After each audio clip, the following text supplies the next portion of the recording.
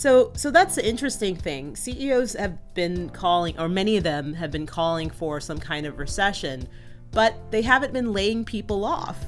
And indeed, when we look at the share of companies saying that they're going to reduce workers, it fell from 20% to 13%. Meanwhile, you still have a large share, I think roughly 38% of companies that are saying they're still going to be hiring. And what's really outstanding in terms of it being very interesting is that those companies saying little change to their labor forces jumped from 40% to 49%. So that means that companies are still hiring those that, are still trying to catch up from the pandemic losses, or because they're having labor shortages, especially in manufacturing and construction, because you have these older workers retiring.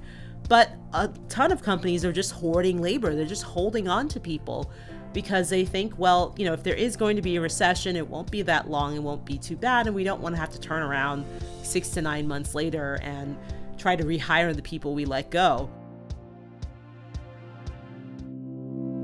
You are listening to CEO Perspectives, a podcast by the Conference Board. Welcome to this episode of CEO Perspectives, a signature series by the Conference Board. CEO Perspectives are conversations that take an objective, nonpartisan look at a range of subjects that matter most to business leaders. To help make sense of these topics, we sit down with thought leaders and do what we do best at the Conference Board, provide trusted insights for what's ahead. I'm Steve Odland from the Conference Board and the host of this series, and in today's conversation, we're going to discuss our measure of CEO confidence, which is a quarterly survey by the Conference Board of over 100 CEOs to gauge their sentiment on the economy. Joining me today is Dana Peterson, our chief economist and the leader of our Center for Economy, Strategy, and Finance at the Conference Board. Dana, welcome. Hi, Steve. So Dana, explain this survey for us. It's a quarterly survey of CEOs, and what does it measure? Absolutely. This is our U.S. CEO confidence measure, and we basically partner with the Business Council, and we ask CEOs, more than 150 of them, what are they thinking about the U.S. economy? So many of these CEOs are actually multinationals. So it's not just U.S. CEOs, it's a really broad spectrum of executives. Wow. And these are some of the largest companies in the world. So these are, this is a pretty good barometer and has proven to be a good barometer of things to come over time, hasn't it? Absolutely. And indeed, this survey was conducted between September 18th and October 2nd. And a lot has happened even between then. But I would imagine that some of the answers would probably still be the same. Yeah. So what are the biggest takeaways from this survey? So the biggest takeaway is the headline figure, where the gauge dipped to 46 now, from 48. And so a reading below 50 suggests that CEOs remain very cautious about what's ahead for the economy. Now, we're much less dour than we were earlier this year or even last year, but still CEOs are looking askance at the outlook here. But even within that, there's a lot of dichotomies and some cognitive dissonance. For example, CEOs think that the overall business environment will be worse than the business environment for their industry. Also, many CEOs said that, or rather fewer of them expect that there's going to be a short and shallow recession. And still a large percentage, but significantly lower than what we saw at the start of this year. Yeah, so at the start of this year, I mean, it was over 90%, right, of CEOs thought we were going to have a recession. Yes, so it was roughly 95% thought that, and now we're down to about 71. Yeah. So that's a big shift, but still 71% of the CEOs think we're going to have a recession, which really synchronizes with your forecast of a short and shallow recession beginning in 2024, right? It does. I mean, it's still consistent with that call, but I think the key thing is that something that you've mentioned, Steve, is that some of the CEOs are getting tired of waiting for it. And certainly when we look at the hard data in the U.S., it has surprised to the upside, especially consumer spending. has been better than expected, even despite higher interest rates and very elevated inflation. And also the labor market has held up much better. And part of that is due to what CEOs are doing, which we can talk about in a minute. Yeah, well, but this whole economic situation has been to try to tame inflation, and as you keep pointing out, 5.25% increase in the discount rate is huge in a very short period of time, and all in an attempt to cool that level of inflation. What do CEOs think? Is it working? Well, we didn't ask them explicitly, is it working? But I can look at the hard data and tell you that yes, it's working, but it takes a while to filter through the system. Yeah. So the cautious outlook then is being caused by what?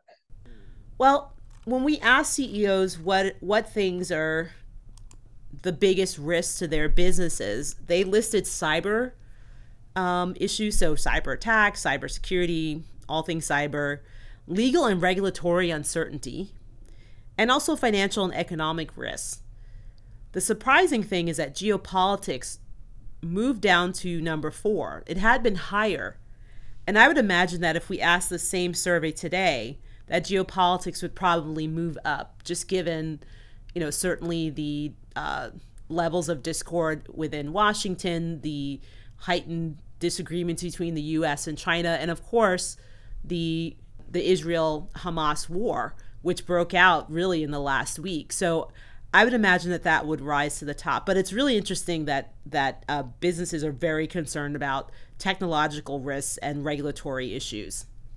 Yeah, I was a little surprised about that, honestly, because typically you don't hear people talking about regulation as a primary risk. It's always out there, but it's usually lower. Cyber you kind of get, right, because that's front and center. Everybody's dealing with phishing and everything else, and it can shut down businesses and so forth. But really regulatory, which is controlled by government entities, putting rules around business. And now they're saying that that's the second biggest threat that they face. Yes, I think it has to do with, some of it's probably the energy transition. Some of it's always, you always have regulations, and certainly there's been a lot of investment by the government in infrastructure and R&D, but you still need permits and patents for all those things. And certainly I would imagine, like, during the time of the survey, we were staring down a possible federal government shutdown. And when that happens, that causes disruptions in permitting and that sort of thing. So maybe that's part of it. But yeah, I found that to be surprising as well. Yeah. And our public policy center, the Committee for Economic Development, obviously is going to take note of that. And I think there needs to be discussion between business and regulatory agencies on that, and what does it mean and so forth. So Dana, as you look at the survey results, is there consistency regarding how CEOs think about the health of the business in their industry relative to others? Yes, it's really interesting. In the current conditions, they were certainly less optimistic about the general business environment, but they were more optimistic about what's going on in their own industry. So it's always this thing like, everyone else is going to be worse off than I am. And so I think that's really fascinating. And it was similar for expectations, where businesses or CEOs believe that their own industry would outperform relative to all other industries. It actually is a very interesting thing. I've been around this survey for about 20 years, prior in my role as CEO prior to this. And typically people are more pessimistic about what they see more granularly than what they see in general, because they always think, oh, somebody else's business, they're doing better than I can do. But it's really the inverse here, which actually leads me to believe that if they're feeling really good about what they control, then that's actually, in my opinion, more relevant than what they're projecting about other people. What do you think? I think that definitely is more relevant if you're more optimistic about your own industry and even your own company. But it suggests that companies don't and businesses don't work in a vacuum. So if you're still concerned about the external environment, then that should also give you some pause. Okay, now labor markets are clearly very important to these CEOs. What are their thoughts on labor markets, and how does that mesh with their recession expectations? So that's the interesting thing. CEOs have been calling, or many of them have been calling for some kind of recession, but they haven't been laying people off. And indeed, when we look at the share of companies saying that they're going to reduce workers, it fell from 20% to 13%. Meanwhile, you still have a large share, I think roughly 38% of companies that are saying they're still going to be hiring. And what's really outstanding in terms of it being very interesting is that those companies saying little change to their labor forces jumped from 40% to 49%. So that means that companies are still hiring those that, are still trying to catch up from the pandemic losses, or because they're having labor shortages, especially in manufacturing and construction, because you have these older workers retiring. But a ton of companies are just hoarding labor. They're just holding on to people because they think, well, if there is going to be a recession, it won't be that long, it won't be too bad, and we don't want to have to turn around 6 to 9 months later and try to rehire the people we let go. And then also, I think with somewhat fewer saying there's going to be a recession, there's no need for them to let people go. So hence we saw that movement of roughly 7 percentage points from net reduction in workforce to little change. So that's a sign of optimism there. We discussed what CEOs are thinking now regarding the economy and the labor market. We're going to talk about what this means for our forecasting after a short break. We'll be right back. Are you ready to transform your business and stay ahead of the competition? Artificial intelligence is quietly reshaping the global economy, optimizing manufacturing processes, and transforming how users interact with popular platforms. Harnessing the power of AI can exponentially enhance your business's effectiveness and efficiency. However, navigating the risks associated with this transformative technology is critical. Privacy, integrity, the economy, and humanity are all at stake. That's why the Conference Board is your go-to resource for the expertise and foresight you need to leverage AI to its fullest potential and make strategic moves that propel your business forward.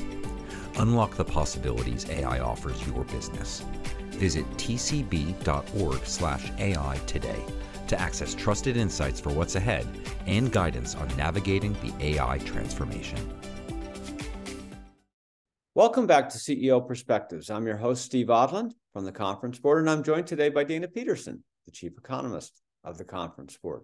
Okay, so Dana, going back to our conversation before the break, what are you seeing CEOs do? What are CEOs saying about their plans to increase investment then? Well, before we do that, I just want to make another point about the labor market. Even though more CEOs are hoarding workers, it comes at a cost. And indeed, 67% of CEOs, plus another 4%, anticipate that they're going to have to raise wages by more than 3 percentage points over the next year. And that's quite significant. And only a small percentage, only 3%, said that they're going to narrow those increases in wages. And so that's going to contribute to inflation if companies still feel the need that they need to have these elevated wages to hold on to their workers. And also when we ask them about what do you think about attracting and qualified labor, they still think that they're going to have issues. So all of this is still shaping up into an inflationary environment. But just going back to your question on capital spending, we have a little bit of a shift in the percentage of CEOs saying that they are going to increase their capital spending budgets. And I think that's also consistent with, somewhat fewer of them saying that a recession is coming. It's like, okay, well, it hasn't happened, so maybe we should start investing. Yeah, it is interesting. This whole thing in the retail world, there's a concept called land banking. So, if you're building a lot of stores, you want to go buy the land in various places for future stores. I see this, it's a metaphor, but I kind of see it now with CEOs saying that they're going to skills bank. In other words, it's been so hard for the past several years through the pandemic to find specific skill sets, to find the people that they need to truly drive their business. And in a knowledge-based economy, that this is the core of most companies, that they're kind of banking skills. They're holding on to people. They're moving them around. They're building things. So the human capital aspects of this has been really fascinating to watch. Yes, and there are a few drivers there. Again, one big driver is the retirement of your older, more experienced workers. So the key thing is, well, let's try to hold on to some of them. Maybe they'll stick around longer. And then also let's get them to train the younger folks, train them up, as you always say, Steve, to get them to the level such that they can sustain the labor force.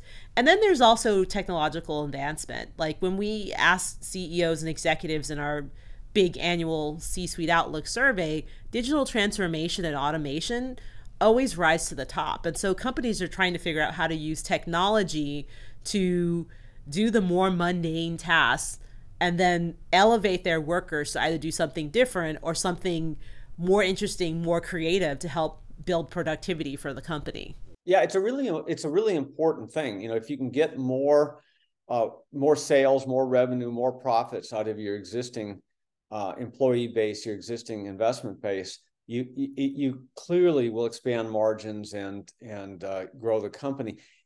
And that is, every little company is a tiny piece of what you've described as total factor productivity on a global basis. It all adds up. So, but you see this at a micro level when CEOs are trying to get more productivity out of their existing workforce.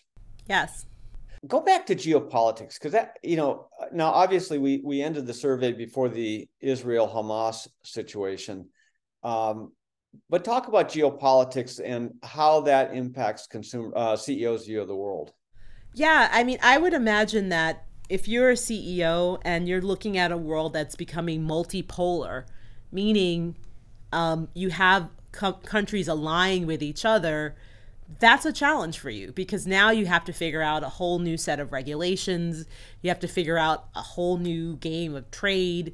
And in certain cases, for example, with BRICS, they're encouraging use of other currencies than the dollar. So that means that causes frictions in terms of your payments and your transactions. All this is very confusing. It's very expensive. And certainly for companies, between geopolitics and the disruptions in supply chains from the war, in Ukraine, and also from the pandemic itself, they're saying to themselves, well, I'm going to need to build up contingencies. That means building out redundancies and more supply chains, or bringing things home, or stockpiling, and all these things are expensive, but it's protections that businesses are having to build into how they operate, just given the fact that there's so many uncertainties out there, and a lot of it is driven by geopolitics. Yeah, and you said multipolar, but it's almost becoming bipolar with, and that has different meanings. But right, I mean, it's the BRICS, which is expanding, as we know, in just a couple months here by 5 more nations versus the West. I mean, it's turning into military and trading blocks. Yes, indeed. And if you're a company, that's a challenge, especially if it restricts free trade, if it also means complications with having to use different currencies, if it means that certain economies are no longer going to be friendly to foreign investment. All of those are barriers to being a great productive company. Yeah, and I suppose it depends, the great answer. Well, the answer is it depends. But it depends on where these companies have their supply chains and where they have their customer bases, right? So if they are not in these risky areas, then they are probably more confident than if they're heavily dependent on these areas. That's true. And so in some cases, companies may have to divest and focus on core areas, but it's hard to do when you think about an economy like China, where you have, 1.5 billion people, and they're shifting into being in the middle class and want to consume. That's really tantalizing, and it's very difficult to think about pulling out. And also, when you think about production, there's a reason why China is the world's manufacturing factory floor. It's because they have the labor and the technology. So all those things make it very difficult for businesses to have to make these hard decisions, but sometimes you just do. Well, you're exactly right. You and I have had this conversation about chips, for example. Why are they all in Taiwan? Why don't they just move those factories? Well, those factories can cost $1 billion to move, and it's very difficult to start up and get the productivity and everything. So you can't just snap your fingers. These are sort of decades long kind of processes, right? Absolutely. Yeah. So against this economic backdrop, how many more rate hikes do CEOs think that the U.S. Fed will deliver to us? Well, 52% expect one more, and then 24% expect two, and then that's pretty much it. And then, but a sizable 22% or 1/5 say that the Fed is done.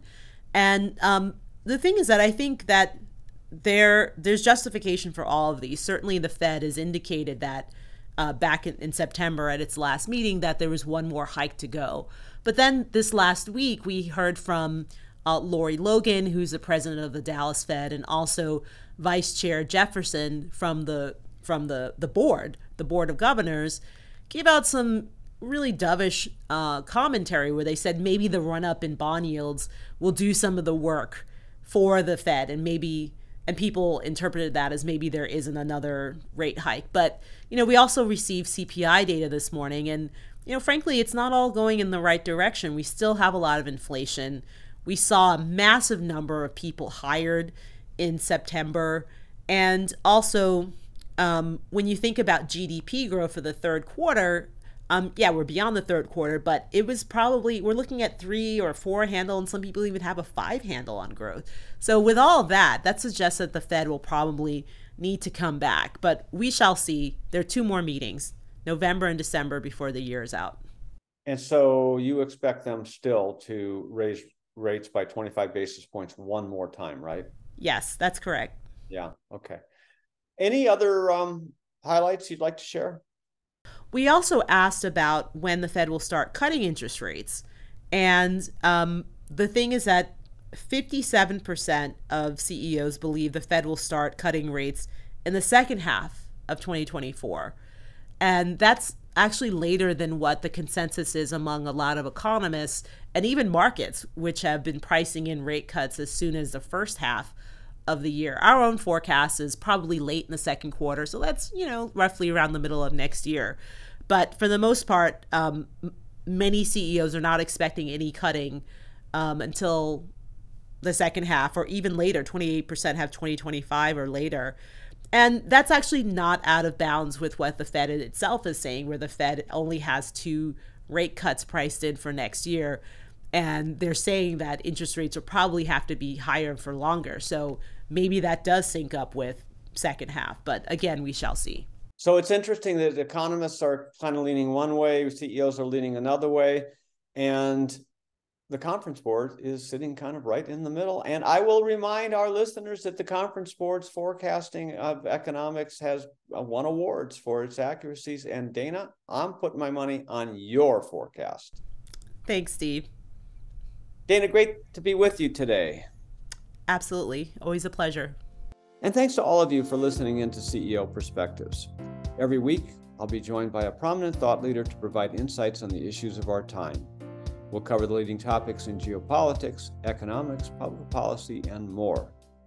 Please share CEO Perspectives with your colleagues, with your friends, with everybody you know. I know they're going to want to listen. I'm Steve Odland, and this series has been brought to you by the Conference Board. You have been listening to CEO Perspectives, a podcast by the Conference Board.